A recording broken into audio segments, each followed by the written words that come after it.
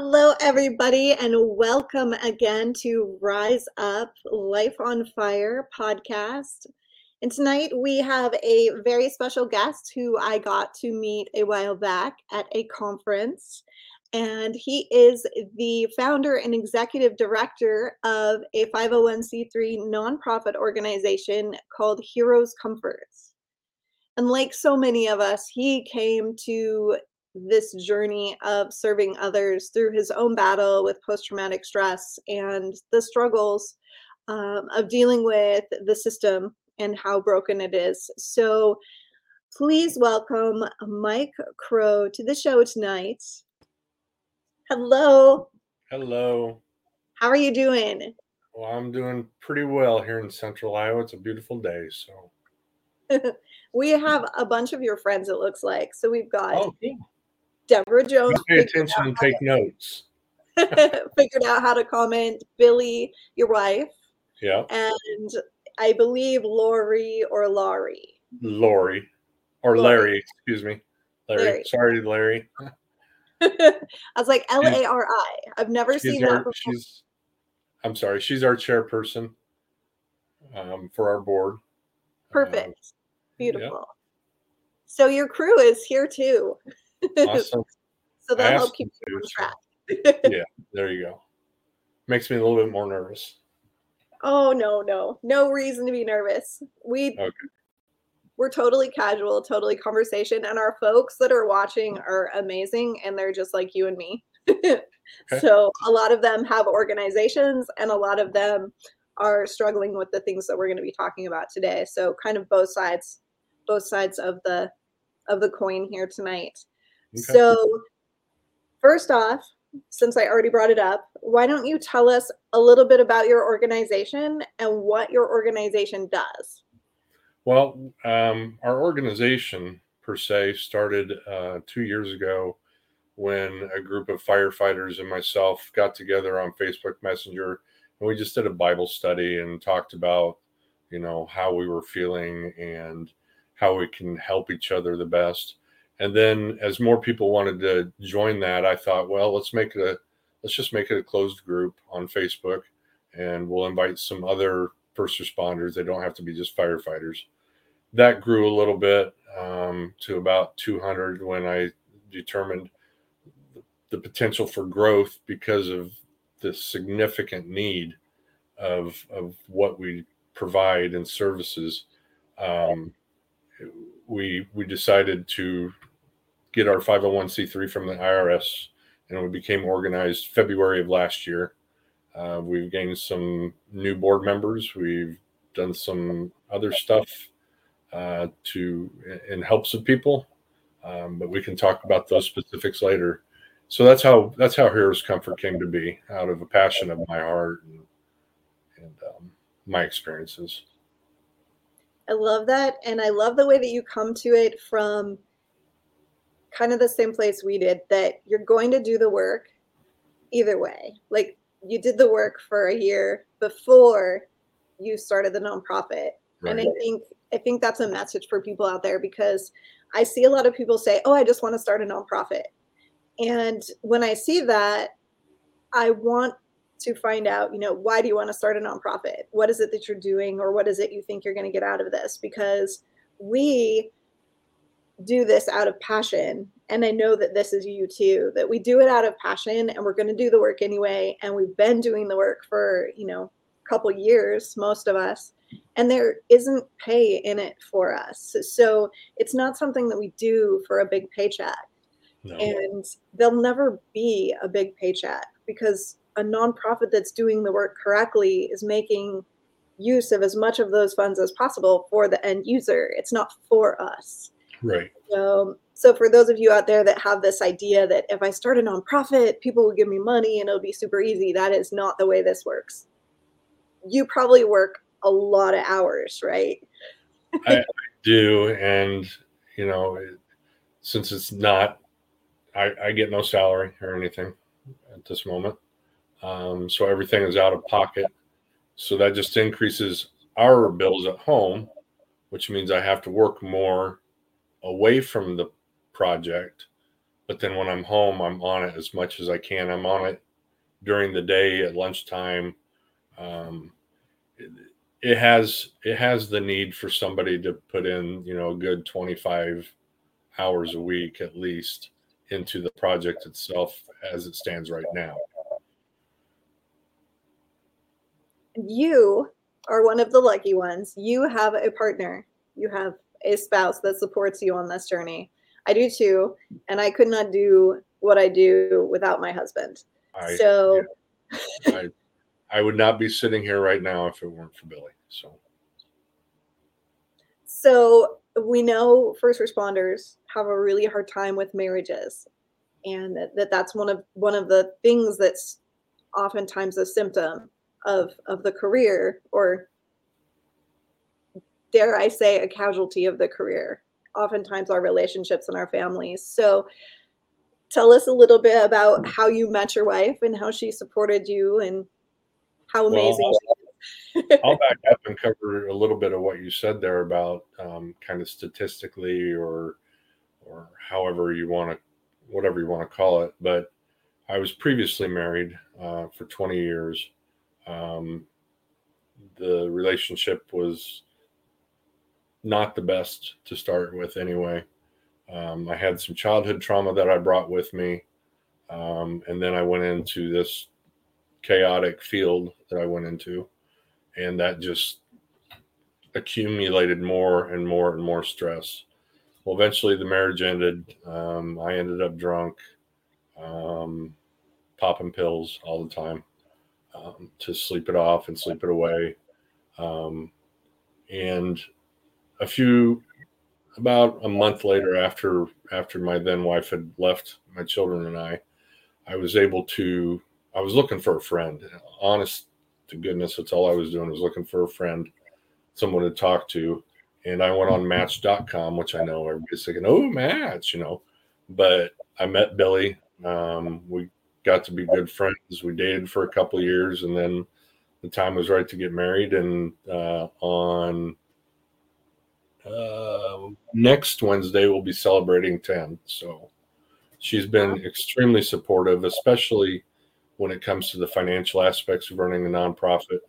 When you're paying it out of pocket, it adds up really fast, and then you have to try and balance that time of of work, but leave time for doing stuff for the nonprofit. Like for me, I've been through a couple of jobs, partly because of my PTSD, partly because jobs were dissolved, and some other things.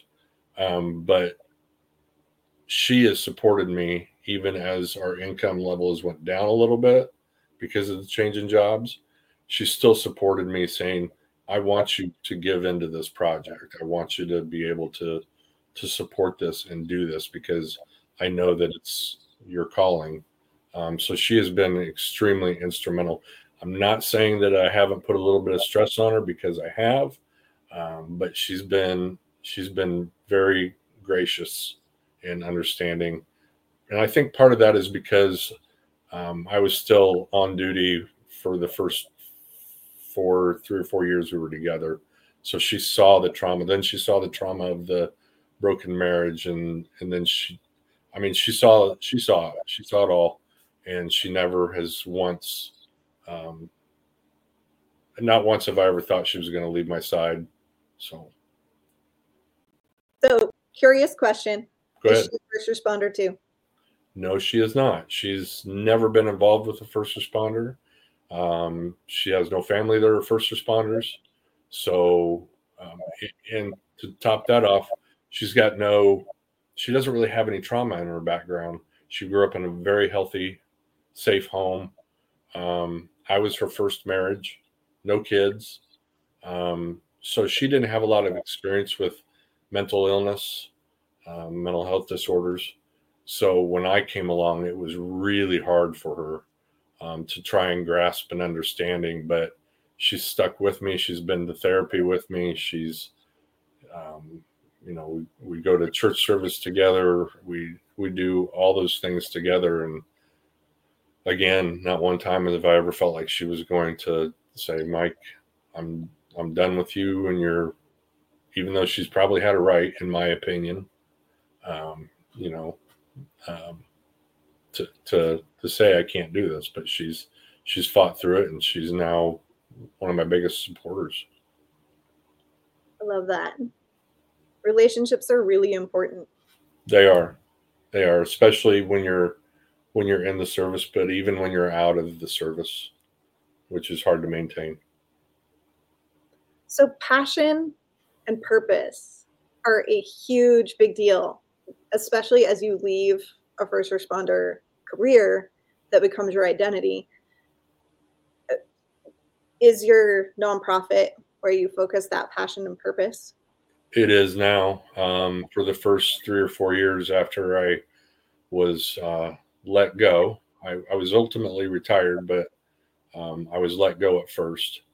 Um, that the passion to serve in that capacity was gone.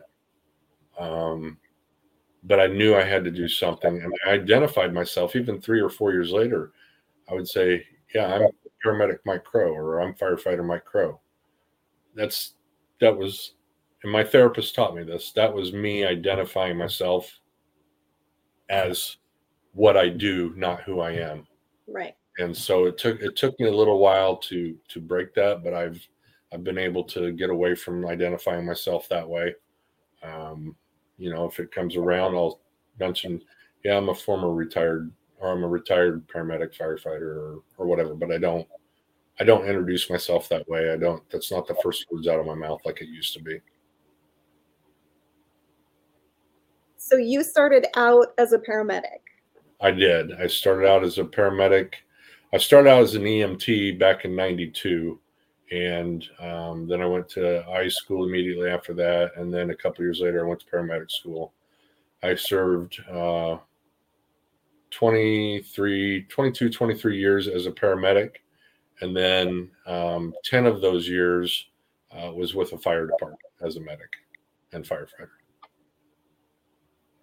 So what is that what you wanted to be when you were a kid? You know what? People ask me that, and I think, no, I don't think so, but maybe I did. I grew up in a small town of about 600 people at the time. And when there was a fire or an ambulance call or anything like that, the town siren would go off like it does today in the town that I live in. Um, so when I would hear that siren, I'd be like 11 or 12. I would run out my front door, get in the middle of the main street and watch for the fire trucks, or even the responders just responding in their cars, because I remember seeing how fast they went around corners and skidded around the corners. And, that was an adrenaline rush for me. And I think that is the adrenaline rush is what steered me down this path. So did you do anything else before that? Yeah, I served in the military twice, well, 3 times if you consider the National Guard. I served a total of 14 years between the Navy and the Army. I briefly did some work between that and working full time as an EMTI. I was a district loss prevention supervisor for the Kansas City district of Walmart. So you got a civilian job and you got bored. Yes, I got bored. It was an interesting job because, I mean, I did investigations. I went to schools to learn how to interview people, and I started out just catching shoplifters, and then I went up to the bigger teams and got my own district. It was extremely busy. It was too busy for the low amount of pay. I was away from home all the time. It was probably more hours away from home than the shift work at the fire department was. So yes, I got bored with the job itself, but I got burnt out really fast.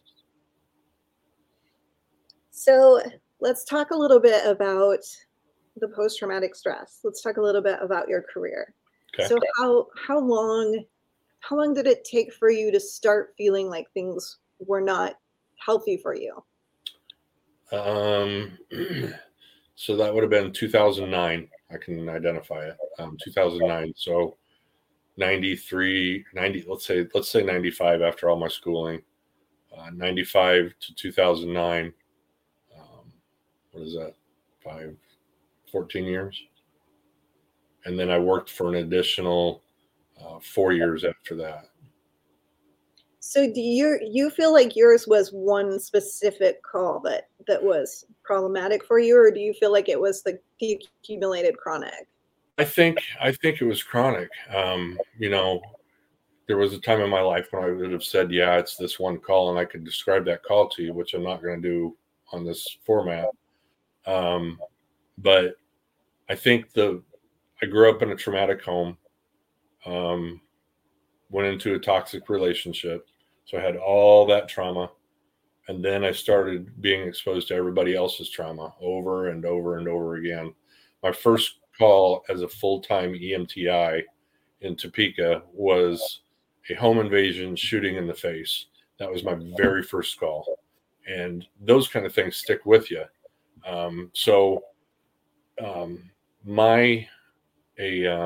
An artist friend of mine who's on a lot of these first responder websites, his name is Rob Leathan. I don't know if you've noticed him. He does a lot of artwork. Yeah. He talked to me one time about what that looks like in my brain. And I described it to him as one of those heavy 6-drawer steel filing cabinets full of folders. At one time they were all nice and neatly put away in there. Unless somebody knows different, I don't know how to forget memories. So I had to do something with them. So I compartmentalized, like probably 90% of the people watching do. But it came to a point where you couldn't close those drawers anymore. The files were sticking out and laying all over the floor. None of the drawers would close. There was smoke coming off the top of it. And he had it so my skull was flipped open so you could see my brain. And that's what was in place of my brain. So I think when I realized it was 2009, 14, 15 years in. But then when I actually did something about it was quite a bit later. And you and I had a wonderful conversation about the systems, because one of my focuses is really getting to the bottom of the systems and how can we solve this problem from the beginning before it happens, instead of waiting until the end when everybody is trying to recover from PTSD. And so you had a really, I hate to say typical, but it really is typical. You had a really tumultuous process. Once you realized that you needed help, how did that go for you? It went terrible. When I realized I needed help was after that specific call that I referred to in 2009. I can name the child that was involved. I can tell you everything about that day. We ran with, at the time, 6-person crews, and we ran EMS as well as fire. And at the time, those that were working as the paramedic of the day were also the person to take the nozzle in on a fire. So you kind of played dual roles. Well, the call came in, and I'm not going to get graphic, but the call came in as a child burnt on a stove. I'm thinking little Johnny or Susie put their hand up on the stove and got burnt. As we were getting ready to pull out of the garage, dispatch came back and said it was a child burning on a stove. So we all went to the fire trucks, and the child was pronounced dead by 2 other firefighters. One had been a paramedic for almost 30 years. One was fresh out of school, so he had all the book intelligence. And they declared him dead. And my chief at the time wanted me to go in and pronounce the child again. And I knew that just on the circumstances, that's not something that needed to be done. But I was later told I was told to do it to toughen me up. I went to some of my fellow firefighters. I went to the union president at the time, told them I needed help. Of course, they listened the best they could. They sent me on to my captain. My captain just was ready to send me on to the chief. And the chief allowed me. We had a new chief at that time, and I kind of explained to him what was going on. It was a very short time frame between that incident and the new chief. So it took me a little bit of time to gain up the courage to come forward, first of all. I would say probably about 6 months. But when I finally did come forward, it was, well, why don't you take some time off?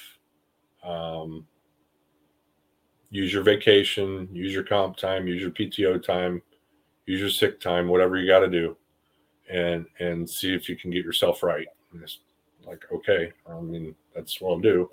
Went to a couple of therapists, did not mesh with them because they weren't trauma informed. So they and not because they didn't care. I want to make that clear. It's just because they didn't have the training and the knowledge that certain therapists do. So I burned up all that time. I still wasn't right. I was still drinking. I'm still sleeping as much as I could. My relationship with my kids had suffered. So I went back and I told the chief when my time was all burnt up, I said, I need help. I need some help. I did not get offered an EAP program. I didn't get offered any help at all other than to be put on FMLA. So I burnt up my FMLA, still trying to find the right therapist. Eventually found them, but only after my FMLA was burned up and I went back to the chief and he told me I needed to be on a truck that day. And I said, Chief, I'm not ready. And his response was, well, you either need to pull your bootstraps up, do the job, or find a different one. So I knew I wasn't going to do any good for anybody because that 2009 call wasn't my last call. I had more traumatic calls after that. My final call was a very traumatic call as well. And that was it. I said, I'm done. I can't do this anymore. And I went and told him, I said, I need some help. That's what he told me. And unfortunately, I had to put in my resignation.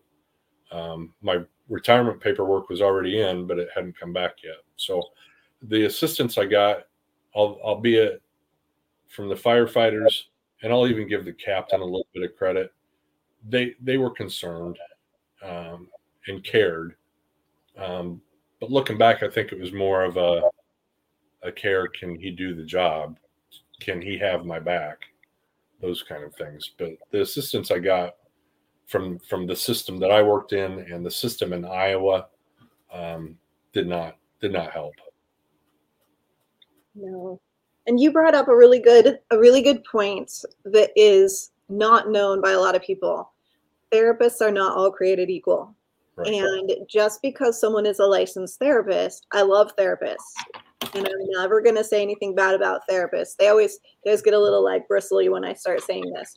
But to handle trauma and to handle specific types of trauma takes a lot of additional education. And it's not part of the standard therapist education. It's stuff you've got to go do additionally. It took me 2 years to find a degree that even had a military trauma aspect to it. And I'm one of 3 people in the program. So trauma is it's a very niche thing. It's something that most people don't have experience with. And your therapist has to be able to understand what's happening with you. They have to understand what's happening with your brain and with your body and your nervous system and your emotions. And they also have to be able to handle the experiences that you're going to talk about. So do your due diligence when you call to make an appointment. Ask the question. Ask if the therapist is experienced with first responders. Ask if the therapist is trauma specialized, because those things will make the difference. Some of my clients have come to me and said, I went to a therapist years ago, and it was the one time I went. And when I told my story, when I said what was bothering me, my therapist cried. Or my therapist said, how could you? Or something like that. And those things are life-changing. for you guys. Like that's a I'm never going to go to therapy again. Yeah. So we have to make sure that your first experience is at least as safe as possible. Yeah. My first few experiences were, I mean, none of them cried or anything like that. One of them did the obligatory, so tell me about your worst call. Well, I know she meant well. I know she did, but she was not culturally, I'm not going to use that word because that might offend somebody. She wasn't trained in trauma, and the other two were not either. So it was like, well, have you tried this, or let's put you on these medicines, or it wasn't getting down to the root of my problems, and it wasn't addressing, how I was identifying myself, and that was pretty bad. Yeah. So your organization, you actually have you do referrals through, Yes. and you have vetted the people that you send people to. I have assisted in vetting. I'm not going to take all the credit in that. Molly Jones, who's an advisor to our board, she's with the International Association of Firefighters Behavioral Center of Excellence. She's their care coordinator. She has went through and vetted about 2,500 different therapists around the country. She shares those lists with me, and then I proceed to call them and talk to them a little bit more. Um, my conversations are more, hey, would you be willing to help one of our first responders that's come forward to us, and give them some free counseling because they don't want it to go through their insurance because they're afraid their agency will find out, or they don't want to go to, the clinic, the office, because they don't want anybody to see them, or whatever the case may be. So we do. That's the one thing that I'm most proud of that we do is referral and resources. That's our main mission. We have therapists in, I think it's 7 different states right now, with the goal of being in all 50 states. But we have, I mean, if you name it, we've probably done it or are trying to do it, as far as what a peer support group does, or a referral program. I don't even know what you'd call us, really. You're the buddy system. Okay, we're a buddy system, You're the person that's there to fill in the gaps. right? That's it, and that's right. I would agree with that. That is what we are trying to do, because we know that there's a significant gap between being at the agency or department or wherever and being in the real safe place that you need to be. So we try to bridge that gap.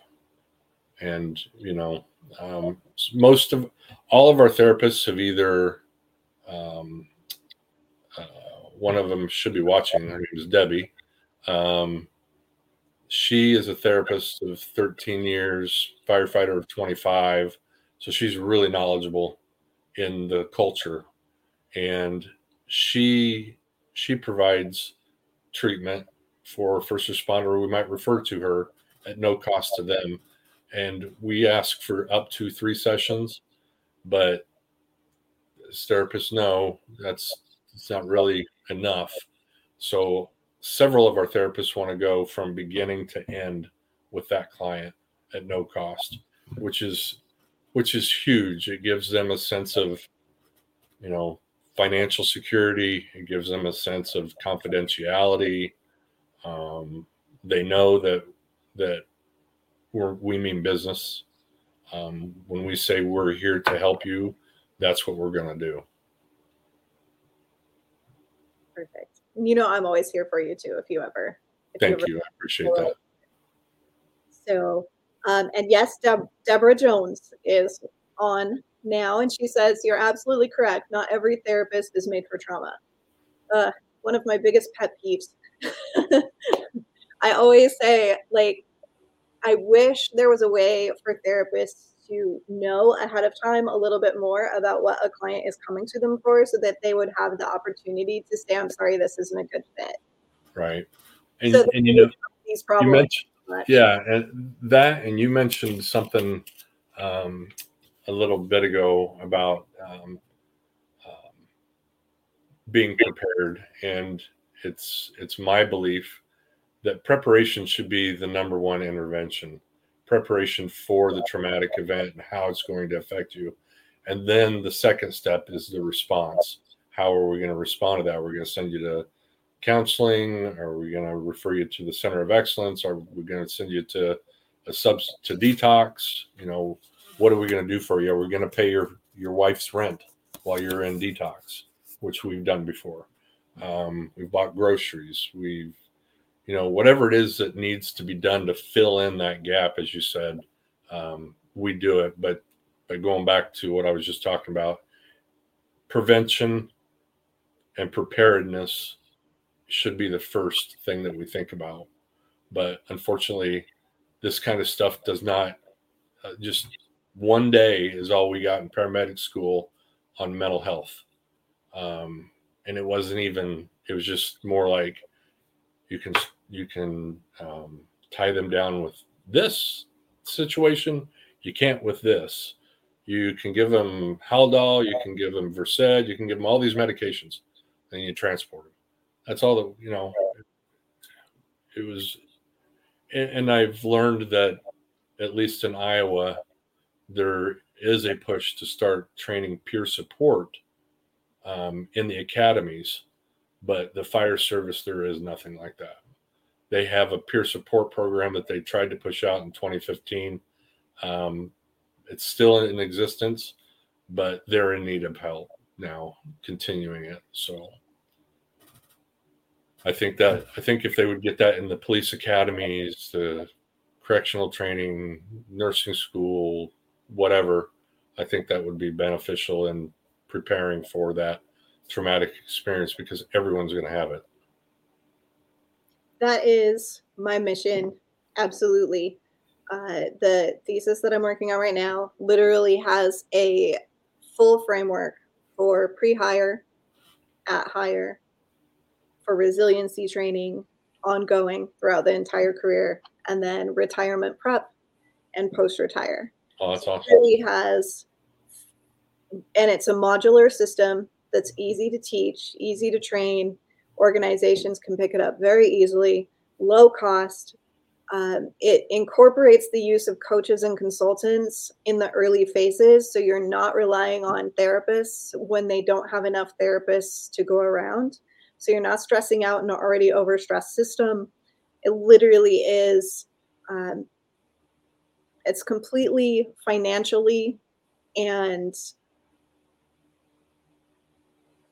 well, real world. It's real world applicable, and it's something that we can absolutely do. This isn't something that we can't fix. And it just takes a little common sense, a little logic, and a little, like you say, a little preparedness. We know these things. We know what works already. We just have to look at things from different angles, because we might not have scientific research on what happens with firefighters when we apply the trauma tools, or what happens with police when we apply trauma tools, but we've been studying scientifically, we've been studying trauma for many, many years. We know what happens in the nervous system. We know what happens in the brain. We've seen the brain imaging. We know the tools. We know the answers. We're just not putting all the pieces in the puzzle together. So that is actually going to be published soon. And along with it is a research proposal to apply the program to some of my local organizations. So if I can get funding to start that, we will have our first longitudinal study going by the beginning of next year, if all goes well. Awesome. So, And like you mentioned, we have the scientific research, and like you said, we know that the brain physically changes with trauma. It's not just an emotion. I mean, there's release of the cortisol that makes part of the brain bigger and another part of the brain smaller, and it's we have all that knowledge, but my question is, how do we pass that knowledge on to the officials and the administration that's making those decisions on what to do with this police officer, firefighter, nurse, whatever? We show up. We go to the meetings. Even if you're That's not where it starts. That's what I've been doing. It's literally start in your local city, go to all of their planning meetings, get connected with your local leaders, and then move up from there. It really is about being seen. It's about being heard. It's about getting in front of the right people. And when you say the right things in front of the right people, you start to get noticed. things get done. I've noticed that the agency that I came from, they have just started implementing a peer support program. They have another psychologist working with them on the implementation of that. And boy, I just lost my train of thought. Sorry. No worries. Anyway, isn't it amazing that not every organization even has peer support in place yet? it is, especially when I look at fire departments. You know, Molly and her crew came to the state of Iowa to teach anybody that wanted to come and learn how to build a peer support program and what it was about. And I think she had four agencies represented out of the whole state. I mean, granted, Iowa's not a huge state with, you know, Kansas City or Houston sized town, you know, cities, but we experience the same trauma, you know, in one way or another. So I find that interesting that you just attend the meetings. I hadn't thought about that. So I might have to talk to you a little bit more about that at some time. Absolutely. I know everybody in nonprofits. I've noticed there's two sides. There are the nonprofits, well, like us, who are aware that we can't do this alone, that it literally is going to take a tidal wave to make the changes that we want. And that if we all stand side by side, we can actually push some stuff. We can actually make some shit happen. And if we all try to do this alone and be all competitive because there's only so much money to go around or so much attention or whatever it is that makes people super competitive in this world, it's just not like that. There's so much, there really is funding, there really is opportunity, there's enough for all of us. And if we stand together and if we speak in one voice and we get all on the same page, we're going to be heard and we're going to make these changes. We actually can transform the world if we stand together. But if we don't. Right. Yeah, I've got one person on our board is a state legislator here in Iowa. We're really happy about that. She's signed off on our programs and has given us letters of endorsement and stuff. And then we've also talked to Senator Joni Ernst out in Washington twice. She's all on board for us. She wants to hear what we have to say. She just wants a more detailed outline or whatnot of how to implement these changes. So that's something that I've kind of been working on. But with everything else I'm trying to do, that's not taking priority, unfortunately, and I don't want it to be that way. So I've challenged my board members to, you know, step up and do some committees and make contacts with people in local organizations and things like that to try and initiate that change at that level. See, you're already on the path. You've got it. You know what you're doing. Not really. I'm just flying by the seat, but it's working out. I mean, maybe I do know what I'm doing, but this is absolutely not what I envisioned myself doing 10 years ago. No, me neither. No, I had no idea I knew I was doing trauma. I had no idea where it was going to go. These things take on a life of their own. The need speaks for itself. As people come to you and as you meet new new people and you talk about the organizations and you talk about their experiences and you just listen, you see the patterns. The patterns are there. We know what's going wrong. Well, Now we just have to fix it. one of the things I try and tell people, or just give them an example of a study that was done in 2015. It was right after Hurricane Katrina, so there was a little bit of, you know, possible skewing of numbers because of that, or that might not be the right word. You know what I'm trying to say, but it studied police officers in a survey, and 3/4 of the officers that were surveyed admit to having an exceptional traumatic experience. Over half of them did not report it, and half of them also knew personally a law enforcement officer or knew of a law enforcement officer that had completed suicide. And, you know, when the last study done on the substance use among officers was that I found was like 2011. And it was upwards 24 to 47%. I mean, like you said, the numbers are there. All you got to do is look at it and say there's a problem.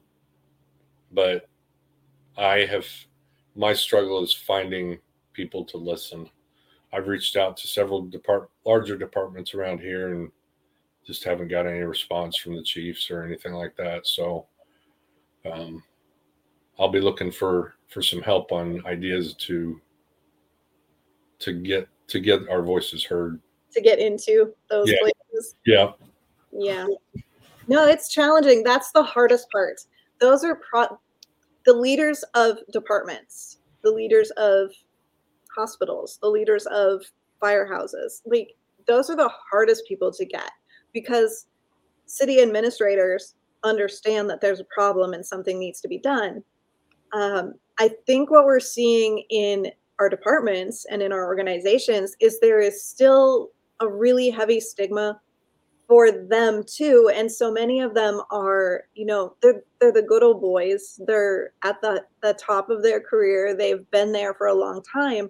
So the way things used to be is the way they kind of have it in their head that it should be forever. We're not. You know, what's funny about what you say there, though, Krista, is they say that about stuff that matters, about personnel.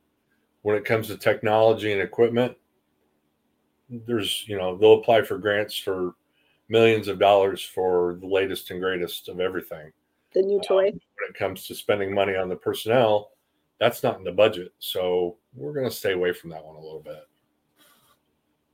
I think there's also a fear of, if we admit that there's a problem, then we have to face what that says about us, right?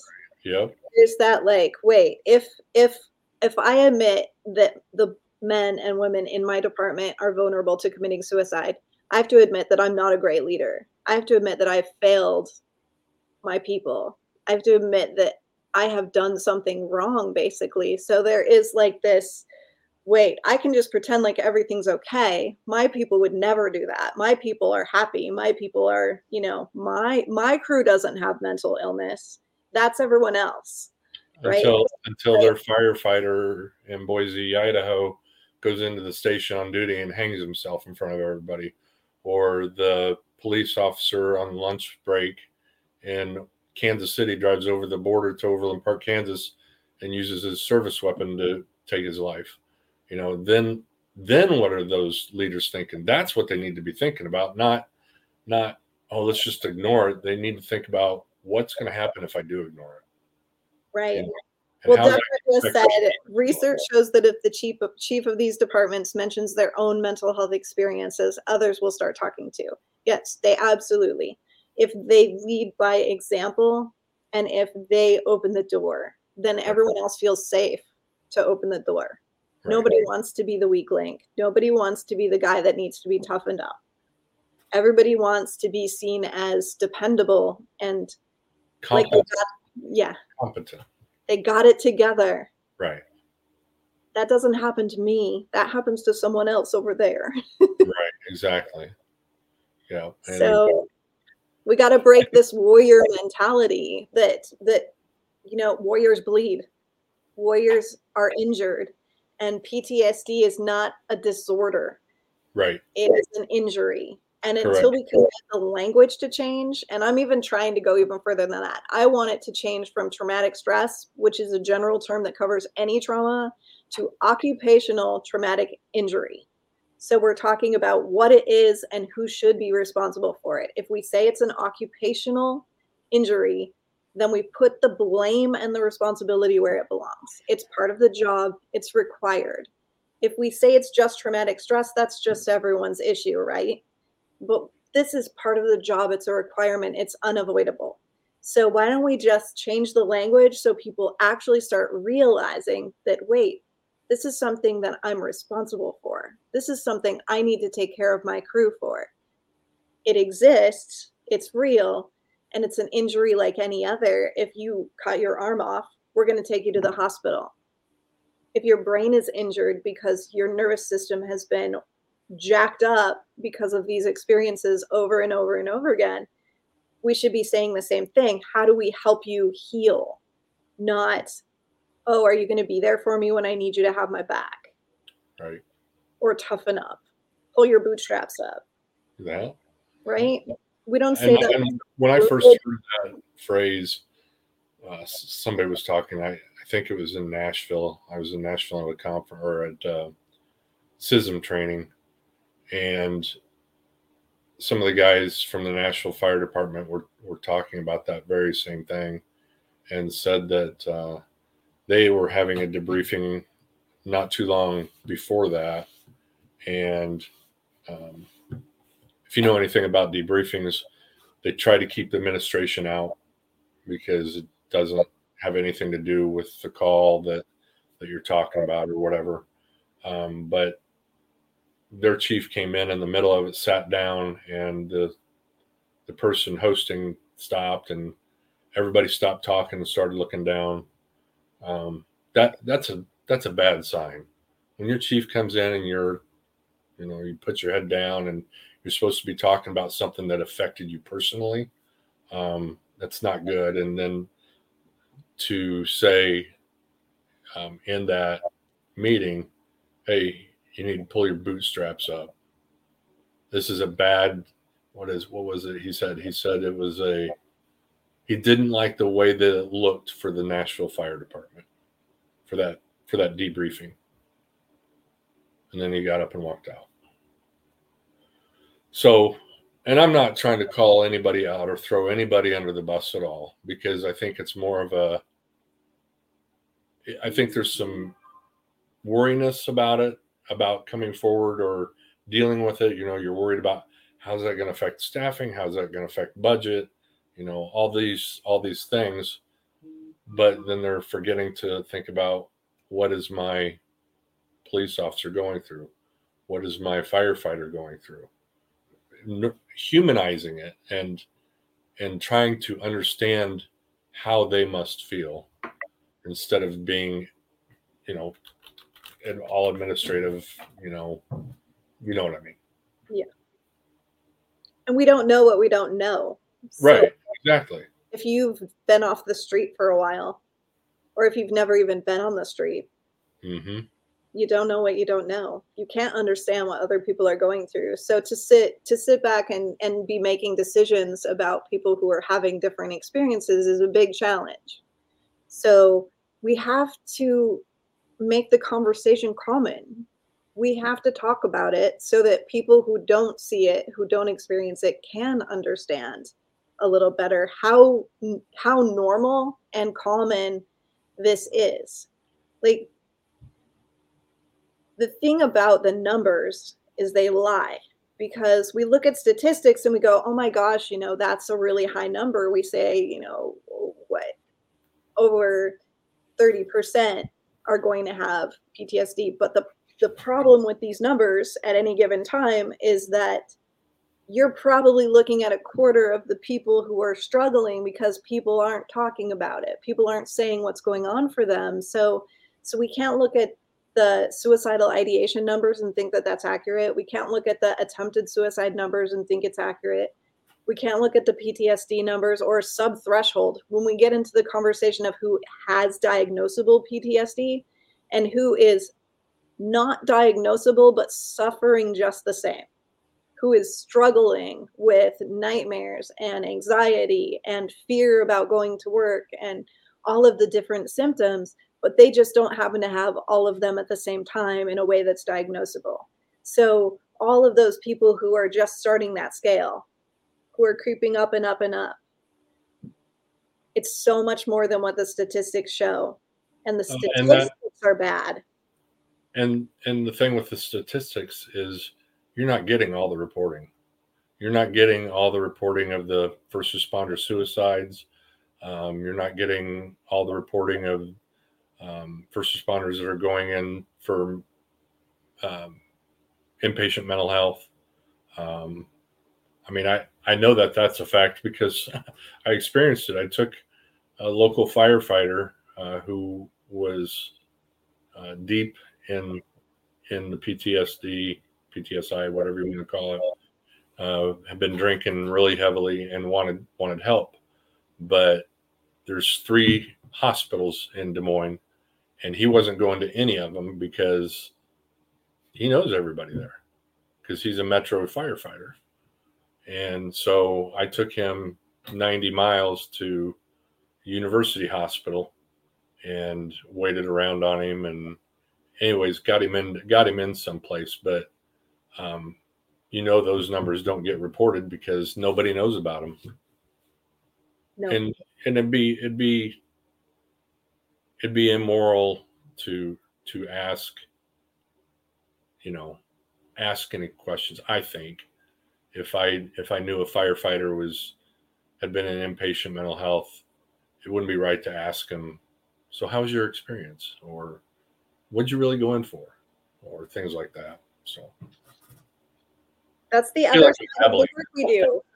What's that? The private and confidential aspect, that therapists who work for the departments, Yeah. not the employees. So employees don't trust them because it's not private and confidential, Right. because they report to the supervisors. So how many of us are going to go in and say, yeah, I had these suicidal thoughts, when we know that person is going to say, oh, well, we should maybe put this person on desk duty, or do that, or get them out somehow. right? So a lot of states I know you use workman's comp for stuff like that, for the time between the end of their service until they get their retirement or disability. They use workman's comp. Iowa doesn't use any kind of in between. There is no workman's comp is affiliated with it. Now there is if you've shattered your shoulder, but right. If it's a mental health issue, there's no workman's comp involved. So it's just, there's so many people falling through the cracks because and I don't think there would be any good way to report all that. No.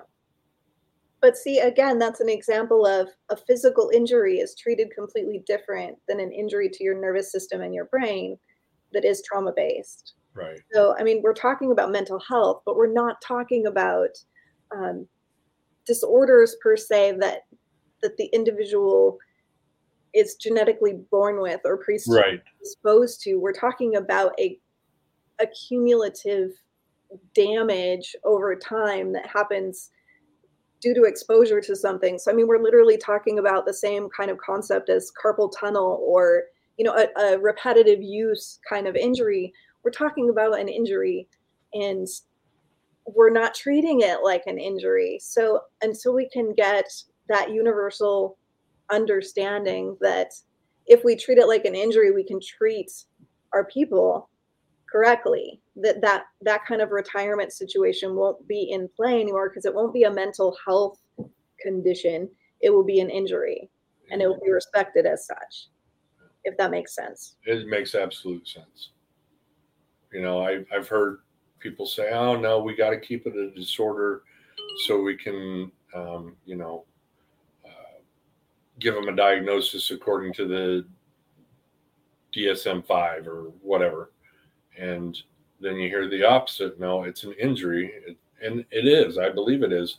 And I didn't really recognize that until I saw my first imaging of the changes in the brain, Mm-hmm. the development of different pathways within the brain that are broken. Um, so, yeah, it is. I agree with you 100%. It is an injury. And I like the idea of the occupational aspect of it. Yeah, I understand the argument of the DSM and the diagnostic codes, and these are our billing codes, and we have to use this for billing. And it does make sense to one to some degree, but it would take very little to switch it from a mental health condition, which goes in a DSM, to actually changing it to a diagnostic that's a medical diagnostic, which would totally flip that argument on its butt. Yes, I agree. So Somebody's taking that an on. argument if we insist on keeping it categorized with mental illness. If we actually flipped it and made it an illness, we could switch it a little. But I mean, it's all about money. It's all about billing. We're not worried about that. We're worried about taking care of our people and making sure that this gets handled. Right. So that's an administrative issue. They can figure that out. I'm sure it's really not that complicated. What is, but we tend to complicate things ourselves. So, right? Yeah. So now that you're doing this big work, what's your 5-year vision? Well, our 5-year vision is to be in 15 to 20 states, and then also I want to call it more of a 3-year vision for this part, but we want to build or renovate a current building. I'm going to call it a respite center. It would be, we call it Home for Heroes. We're either going to build it on Lake Okoboji here in Iowa, which is very beautiful all year round, even in the winter, or possibly down in the Ozarks in Missouri or northern Arkansas where the weather stays nice. But it's going to have the capability to house 6 to 10 for substance use disorders. It's going to have the capability to have inpatient mental health. And then it's going to have a section where if a first responder just needs a 3-day getaway to decompress, he or she can come and they can bring their spouse or significant other with them. So that's in our 3-year goal. We already know what grants we got to apply for. We've already got some significant people to sign off on it. It's just a matter of finding somebody to get us the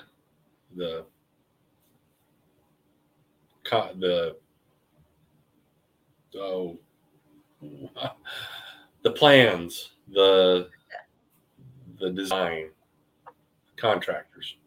That's what I was trying to think of. So that's probably our 3-year goal, but it may be more like 5. That is an amazing goal. I love that. You and I are so in alignment. I love it so much. So we want to do long-term recovery centers. We want to create centers where people who do not have addiction problems, who are just struggling, right, struggling with the PTSD side of things, trauma reactivity. We want to give a space where people who are not handling being out in society very well for the time being. So a lot of like military reintegration can be really challenging for some first responders who are just hitting that retirement phase and they don't really have anything outside of that and they don't really know what they're going to do with themselves. So those kind of gray areas where there just isn't a place for people to go and basically just recreate themselves, their identity, and the life that they want to live. So we want to have these places where people can go, and if there's a homelessness issue, we want to be able to build a tiny house. So we're going to have tiny houses and they can do all of the interior design and decorating themselves and create their space. And then if they need to take that with them when they leave, then they can do that. If they don't, then they can leave it for the next person.